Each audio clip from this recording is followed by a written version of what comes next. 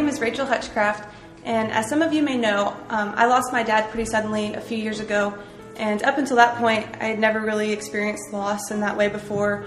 We had never really lost anybody in my family that I was close with, and to this day, it's still the hardest thing I've ever had to go through.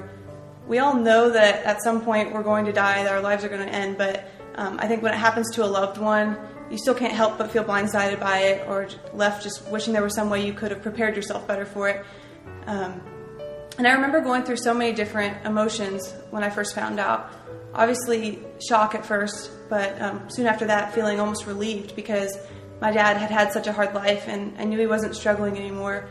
But then also feeling guilty at the same time because I felt like I was handling it all so well. I soon found out, though, that the reason I was handling it so well was really just because I wasn't dealing with anything. It's really easy to forget about the real issues when you're planning the funeral or you're going through all these things and cleaning out his house. So it really wasn't until a few weeks later when we got home that it all hit me, and I realized that I was going to have to move forward in life without my dad, and I was going to have to go back to school and work and see all of my friends. And I just began feeling really bitter and insecure, and I started getting frustrated with all of my friends who still had their parents because I felt like they just had it so easy in life. And sometimes I wanted people to ask me how I was doing, and I wanted them to know how hard it was for me to still have to go on. But then at other times I wanted people just to pretend like everything was fine and ignore it all. So I just wasn't really fair to anybody. And to be honest, I really didn't feel God working in the situation much at all. I knew all the right things to say because I've been in church my whole life, and God is good, and I'll have a great testimony out of this later. And so everyone thought I was doing a lot better than I was. But really, I just felt like I was going through the motions and like I was a phony Christian. But Caleb was so good about just helping me work through all the anger and encouraging me to talk to other women who had been through the same thing. And they were wonderful too. And they helped me just kind of work through the stages of grief and just vent for a while. And then it moved into more where they were giving me tough love and having to give me some advice that I don't think I was really ready to hear at the time. So it wasn't until a little while later that I was at home and just feeling really down that day. And I felt like that was the first time God really started working on my heart. And I began journaling a little and reading my Bible a lot more than I had previously.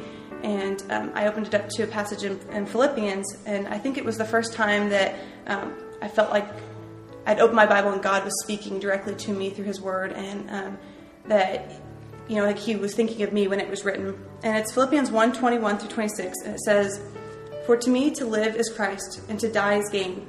If I am to go on living in the body, this will mean fruitful labor for me. Yet what shall I choose? I do not know. I am torn between the two. I desire to depart and be with Christ, which is better by far, but it is more necessary that I remain in the body. Convinced of this, I know I'll remain, and I will continue for progress and joy in the faith." And that's kind of where I am now. Some days it's still really hard for me when I think about all the loss that I have. The fact that my dad will never get to meet his grandson, or that I'll never get to hug him here on this earth again. But God has had so much grace for me, and He's placed so many wonderful people in my life and reminds me daily through His Word and through prayer of my purpose here. And it is to be a light to others, and it's to be a joy so that others may know Him and desire to have eternity with Him someday too. For a while, I wasn't able to see how God was working through all the heartache, but now looking back on it, I realize that He has placed in my heart such a greater yearning for heaven than I ever had before. And that's just an incredible gift, because I think as Christians, it's really easy for us to forget what our prize is, to forget about what we get to look forward to after this life, and that is heaven, and it's going to be incredible, and we get to spend eternity with our Father. And I just look forward to the day that I get to meet my Heavenly Father and see my earthly father again soon.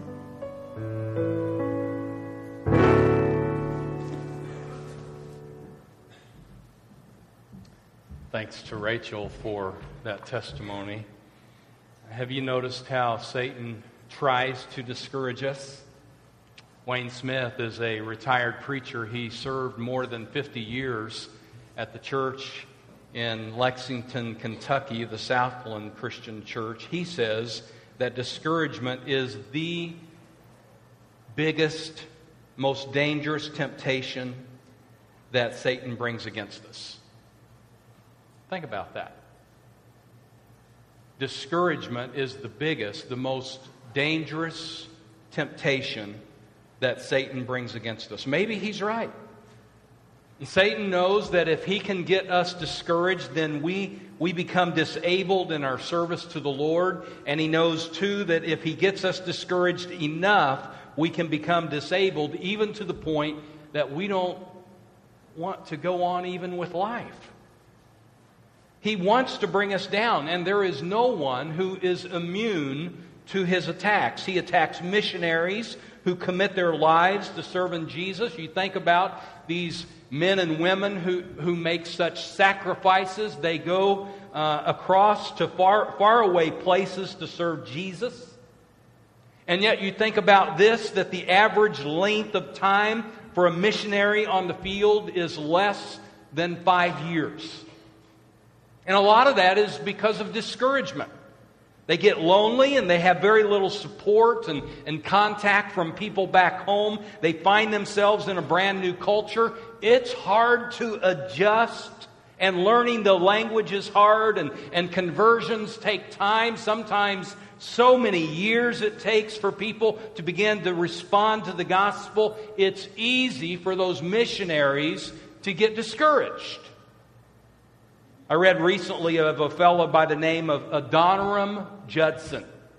Most of you probably are not familiar with that name. He was the first missionary from North America to travel overseas back in the early 1800s. He went to the country of Burma, which is in Southeast Asia. Today, that country's name is Myanmar. He was 25 years old when he went. Interesting, as I was reading his story, he was actually an atheist before he converted to Jesus. He lived a very worldly life. He was chasing after all that the world has to offer, and he found that it was just, the pleasure was very short-lived, and so he turned his life over to Jesus. And when he did, he became a transformed person, one of those rare individuals ready to devote the rest of his life to sharing Christ in a culture that was completely new to him. But Judson couldn't have even begun to imagine all of the discouragement that he would ultimately have to face. It took him 7 years before the first person came to Jesus that he was ministering to. After 12 years of serving Christ, there were 18 converts. His work was interrupted as he was thrown into prison because the Burmese were at war with the British, and Judson was wrongly accused of being a spy. He endured 17 long months of terrible treatment in a cell that was overrun by rats. Every night he was hung upside down with only his head and his shoulders on the floor. He was near death several times. He wondered where God was. His wife would come and visit him, bringing with her their newborn child. Finally, he was released from prison in very poor health, but not long after he had been released, his wife and his child became ill and died. And by the way, this was the third child they had lost since they had gone to Burma. Judson nearly lost his mind during that period of grief. He wrote these words: "God is to me the great unknown. I believe in Him, but I find Him not." Now I want you to take that story of Adoniram Judson and for just a few minutes put it on the shelf. We're going to come back to it here later in the sermon. But my point is, Satan loves to bring discouragement against us. He strikes against the missionaries. He strikes against preachers too. Did you know that the average preacher stays in a church for just 3 years? And the average time for a youth minister in the church is just 18 months. A lot of that is due to discouragement that Satan brings against us. Had a very interesting conversation here recently with my daughter Rebecca, who is just getting her feet wet in ministry. She's in Stillwater, Oklahoma. She was talking to me on the phone recently. She said, "Dad, I have a question for you." I said, "Okay, what is it?" She said, "Does it ever slow down?" I said, "What?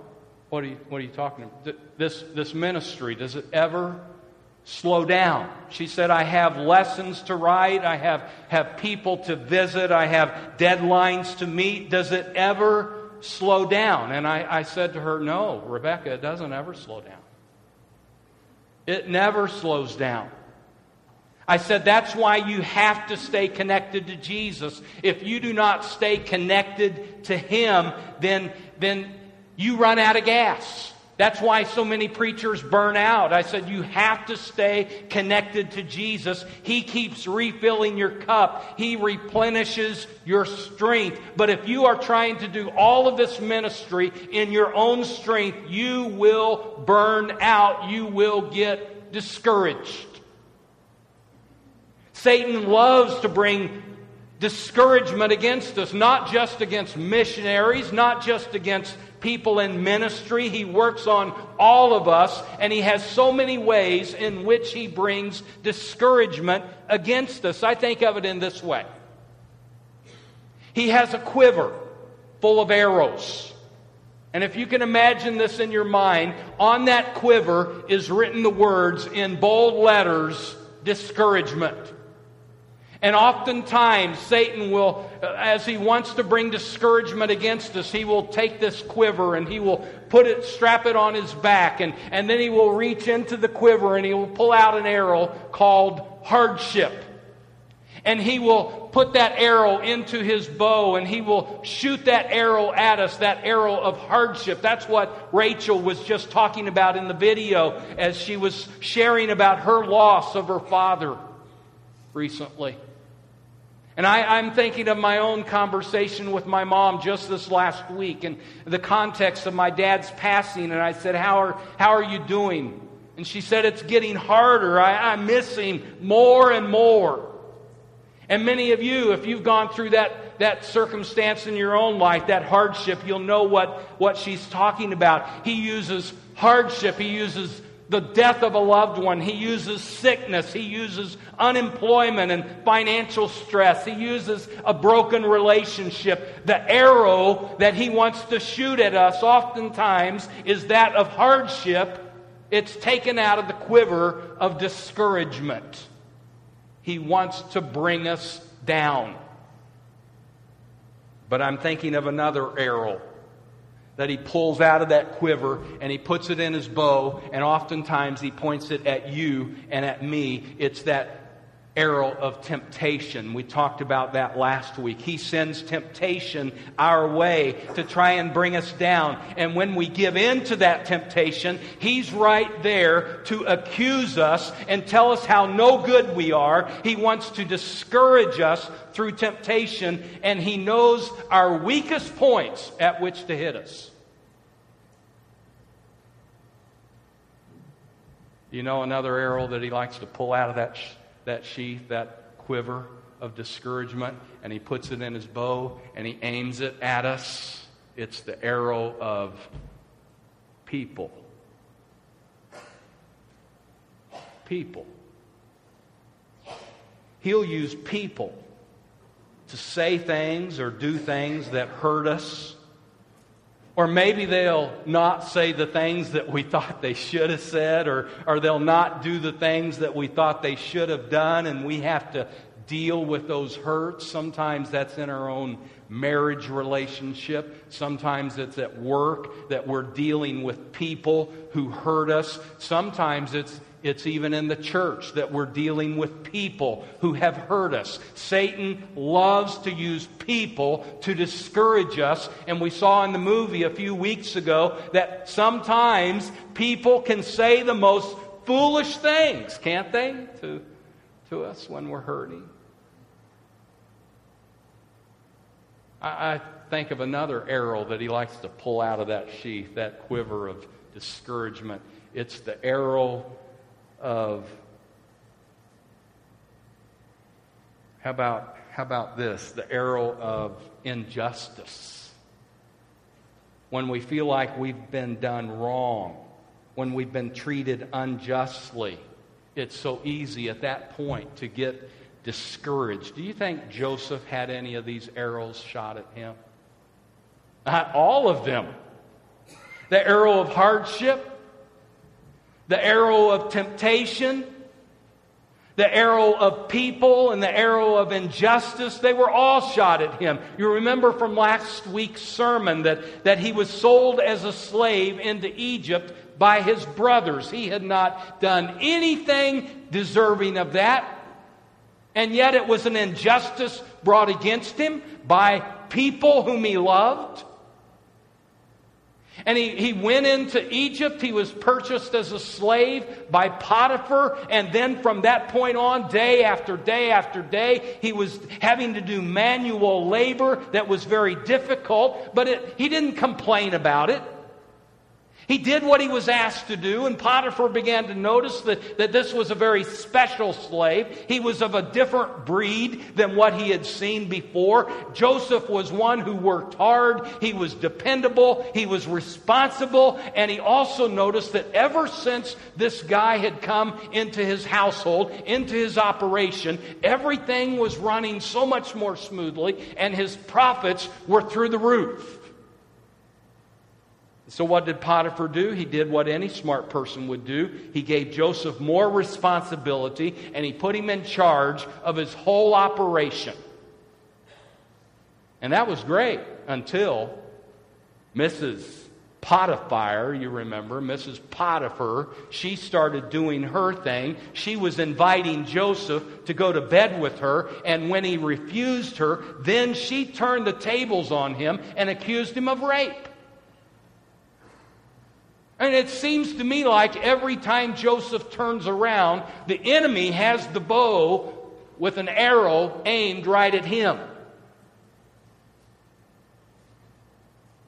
He was trying to discourage Joseph. It was a real test for Joseph's character. He ended up in prison again for something that he didn't deserve. And here's a verse that I don't know if you've recognized it through the years as you've read through the book of Psalms, chapter 105, verse 18, speaking of Joseph. David is speaking of Joseph. It says, they bruised his feet with shackles, his neck was put in irons. You think Joseph ever questioned God? I'm sure he did. But I'm sure of this too.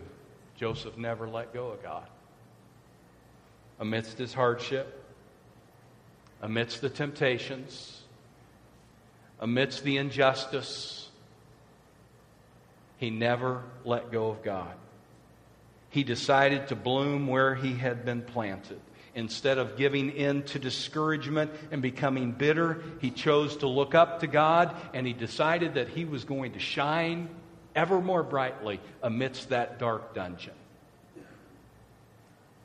I don't know what Joseph was doing or not doing that got the jailer's attention. Maybe it was his attitude that was so different than any that the jailer had ever seen in any other inmate.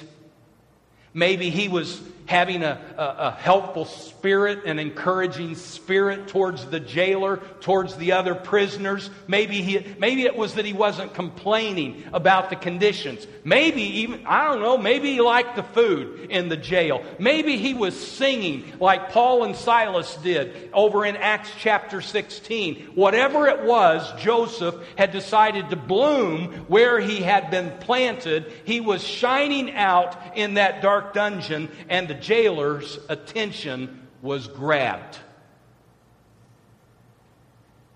And he decided to promote Joseph in that prison. Let me read to you from Genesis chapter 39, verses 21 through 23. But the Lord was with Joseph and extended kindness to him and gave him favor in the sight of the chief jailer.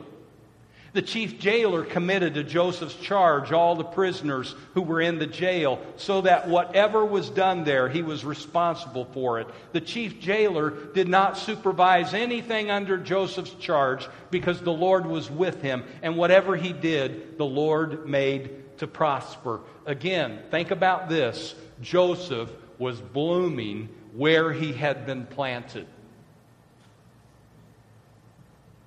We jump from chapter 39 into chapter 40, and something very significant begins to happen. You see the providential hand of God beginning to work His plan in Joseph's life. Now, isn't it true? Oftentimes the wheel of God's plan can almost seem like it's in slow motion. You sometimes wonder if it's moving at all. And yet God's timetable is different than ours. God's plan is far different than ours. He never has us far from His sight. He's always working on His plan. And we began to see that plan working out in Joseph's life. The cupbearer to the king and the personal chef of the king are both thrown into the same prison in which Joseph is there. And we don't know why they've got out of sorts for some reason with the Pharaoh of Egypt. The text says that he was furious with them. It doesn't say why. But they both have landed in the clink besides Joseph. In chapter 40 of Genesis, verse 4 says, the captain of the bodyguard put Joseph in charge of them, and he took care of them, and they were in confinement for some time. And one of the mornings in which they were there together, Joseph gets around, and he comes over, and he sees these two guys. They're sitting together. They're moping. Their chins are down. They're all dejected. They're sad. And Joseph says to them, "What's wrong with you guys? Why are you so sad this morning?" Well, to make a long story short, they each had a dream the night before, and it was a very troubling dream, and no one was there to interpret their dream for them. Now, if you remember the story, God can use dreams, God can interpret dreams, and He used Joseph to interpret these two men's dreams for them. And within 3 days, as Joseph had shared with them, this is what your dream means. Within 3 days, both dreams had come true for the two men, just as Joseph had said. One, the cupbearer, he was brought back to the Pharaoh's presence, and he retained his job once again. The baker, on the other hand, though, was executed by hanging. And maybe you remember this. Joseph had said to the cupbearer, as he interpreted his dream, he said, "This is what's going to happen. Pharaoh's going to call for you to come back into his presence, and you're going to continue to be his cupbearer. I want you to remember me. When you get back into Pharaoh's presence, will you tell him about me? I've been stuck here in this prison. I don't belong here. I've done nothing to deserve this. Would you put in a good word for me?" And I would imagine Joseph had high hopes that this would be his get-out-of-jail-free card. The cupbearer would put in a good word for him, and soon life would be much better for him. But let me read to you the end of chapter 40, verse 23, and the first part of chapter 41, verse 1 of Genesis. It says, "Yet the chief cupbearer did not remember Joseph, but forgot him. Now it happened at the end of 2 full years that Pharaoh had a dream." You see, not only did the cupbearer forget him, he forgot him for 2 full years. Do you think Joseph had a reason to be discouraged? I think he had a pretty good reason to be discouraged. You realize 10 years have gone by now since he has been unjustly taken from his father, and he's had so much injustice come his way. He's had the false accusation of Potiphar's wife come against him. He's had a lengthy prison stay that he didn't deserve. The cupbearer has forgot him and left him there to rot in that prison, and yet Joseph is blooming where he has been planted.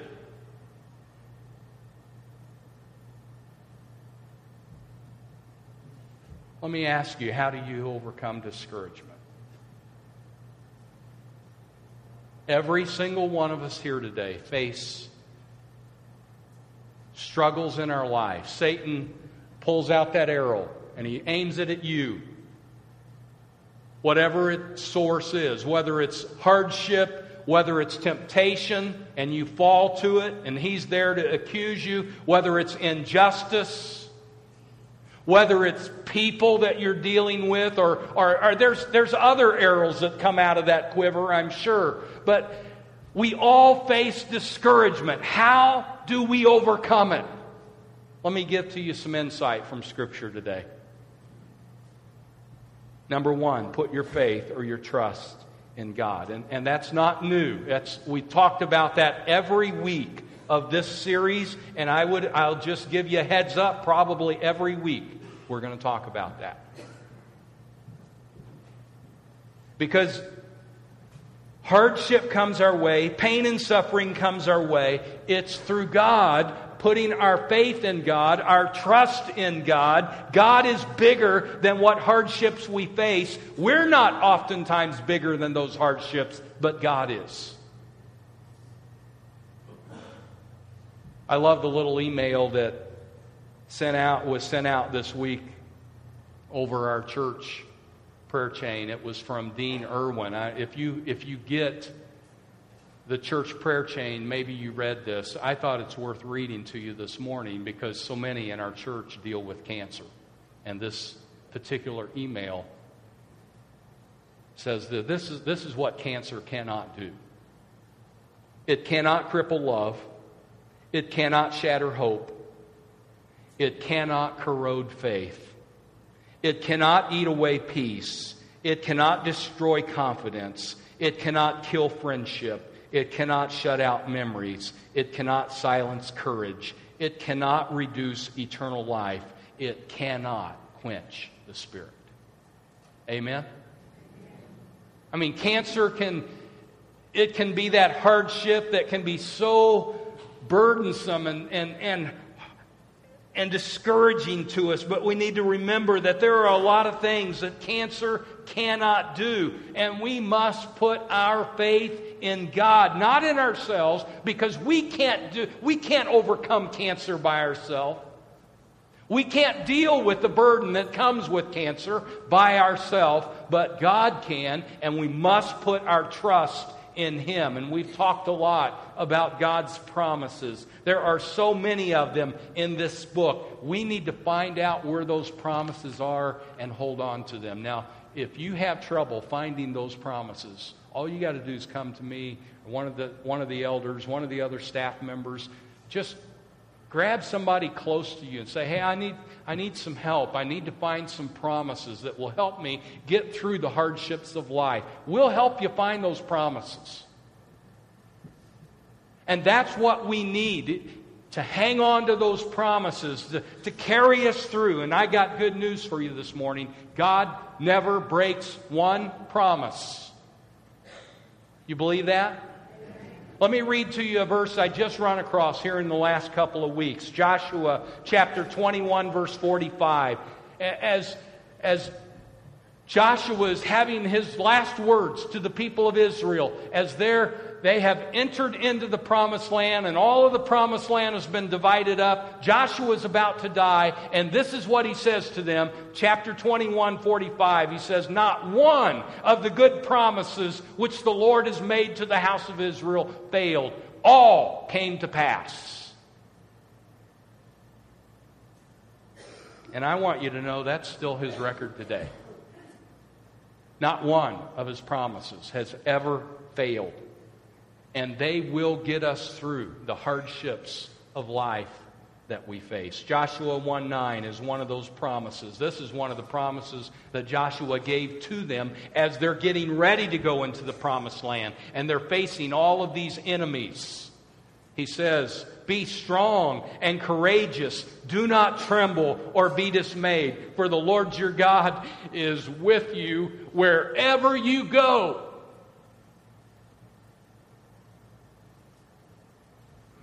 And if He is with us, then that is all we need. Note I didn't say it would be easy. Don't ever go away from here saying, well, the preacher's just living in a bubble. He doesn't understand. I've never said life would be easy, but I have always said to you, He will be with you. And He is enough to get us through. It doesn't matter what the hardship is.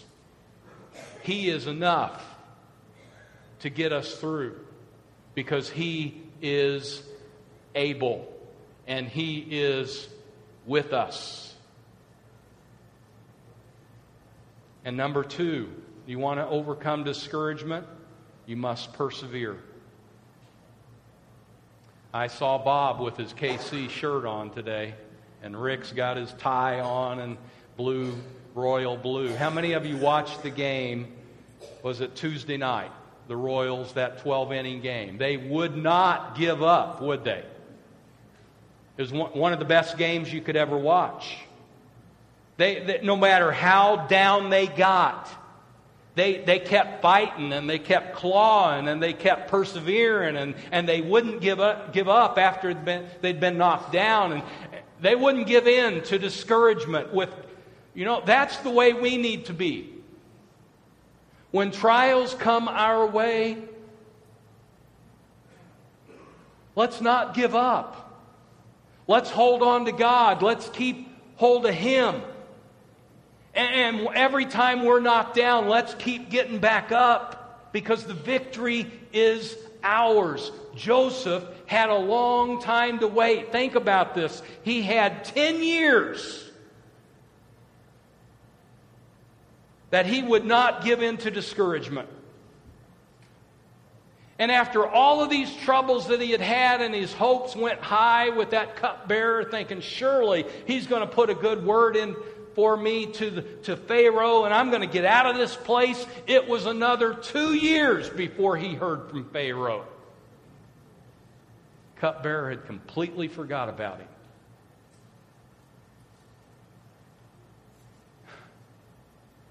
And yet Joseph just bloomed where he had been planted. He persevered. He never lost hope. He would not give up. He waited on God. And eventually, those wheels that were so slow in turning, they began to be realized. The plan of God began to be seen. Whatever you're going through, hold on to God and determine to persevere. Romans chapter 5, verses 3 and 4. Here's a good passage for you. It says, we also rejoice in our sufferings. Well, how in the world are we going to do that? Why would we even think about doing that? Rejoicing in our sufferings? You got to be kidding. Well, that's what Paul's saying. We rejoice in our sufferings because we know that suffering produces perseverance. Perseverance, character, and character, hope. Do you note the progression here? You have sufferings, which brings about perseverance, which brings about more character, which brings about hope. The promise of God that things are going to get better. And the next verse says, hope does not disappoint us. And so we persevere. This arrow, which comes against out of that quiver of discouragement, persevere. Hold on to Him. Have your faith in Him. And let me give to you a third point.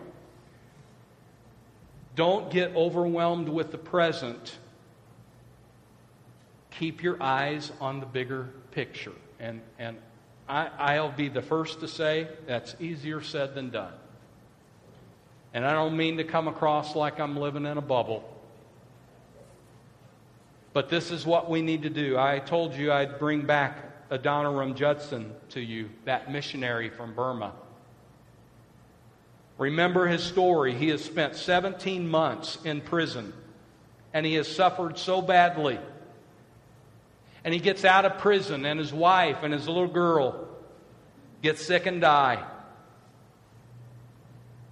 And the story that I was reading about him says that he dug a grave at the edge of the jungle, and every day he would go and he would sit beside the grave.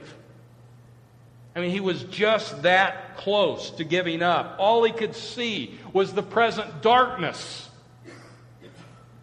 the trials, the hardship that was so much bigger than what he was. He was blinded by the darkness.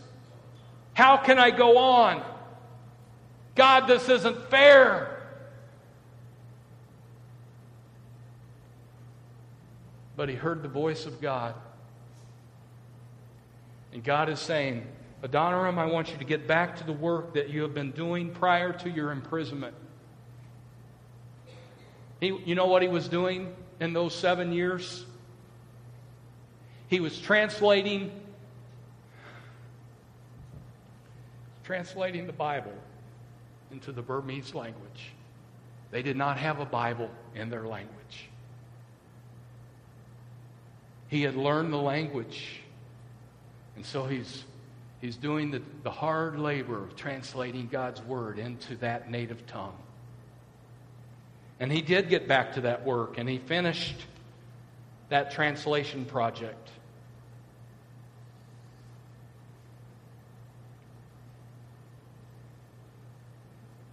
He was in Burma for over 40 years. And at the time of his death, I'm sure that he had no idea of the impact that his life's work would have upon the people of that land.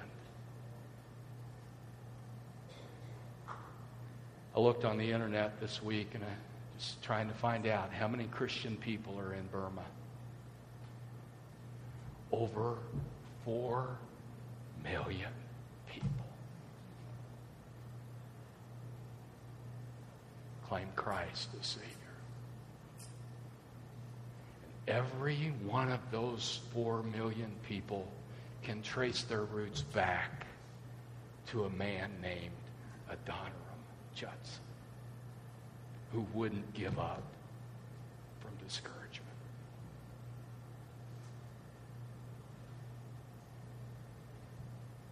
A man who, amidst so much darkness in his life, decided to listen to the voice of God and to have eyes of faith, to look at the bigger picture.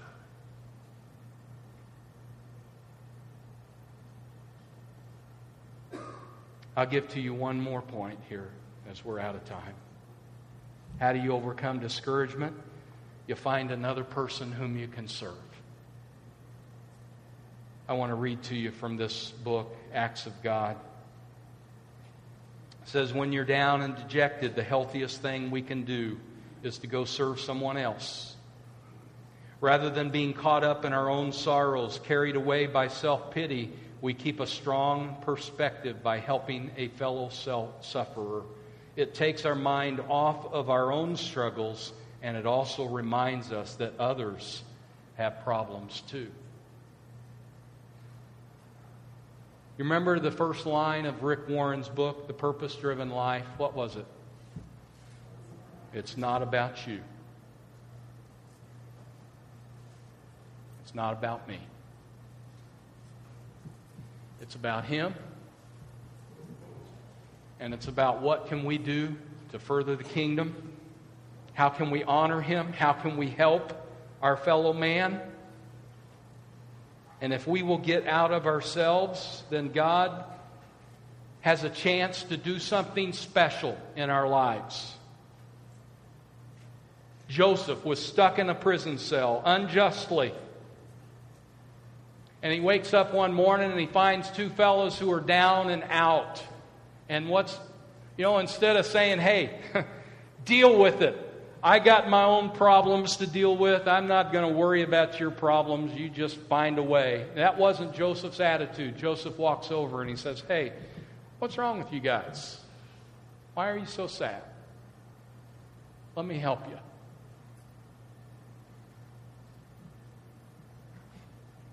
He bloomed where he was planted. We can overcome discouragement if we just give attention to the instruction book given to us. Yeah, there will be times we give in. There will be times we fail. Lots of times. Thank God for His wonderful grace. Let's pray together.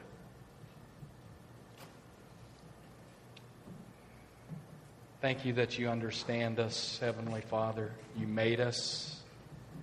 Your Son walked in our shoes. So may we look to Him as our guide, as our deliverer from the dungeon. Give us the strength that we need and the grace. It's in His name we pray. Amen.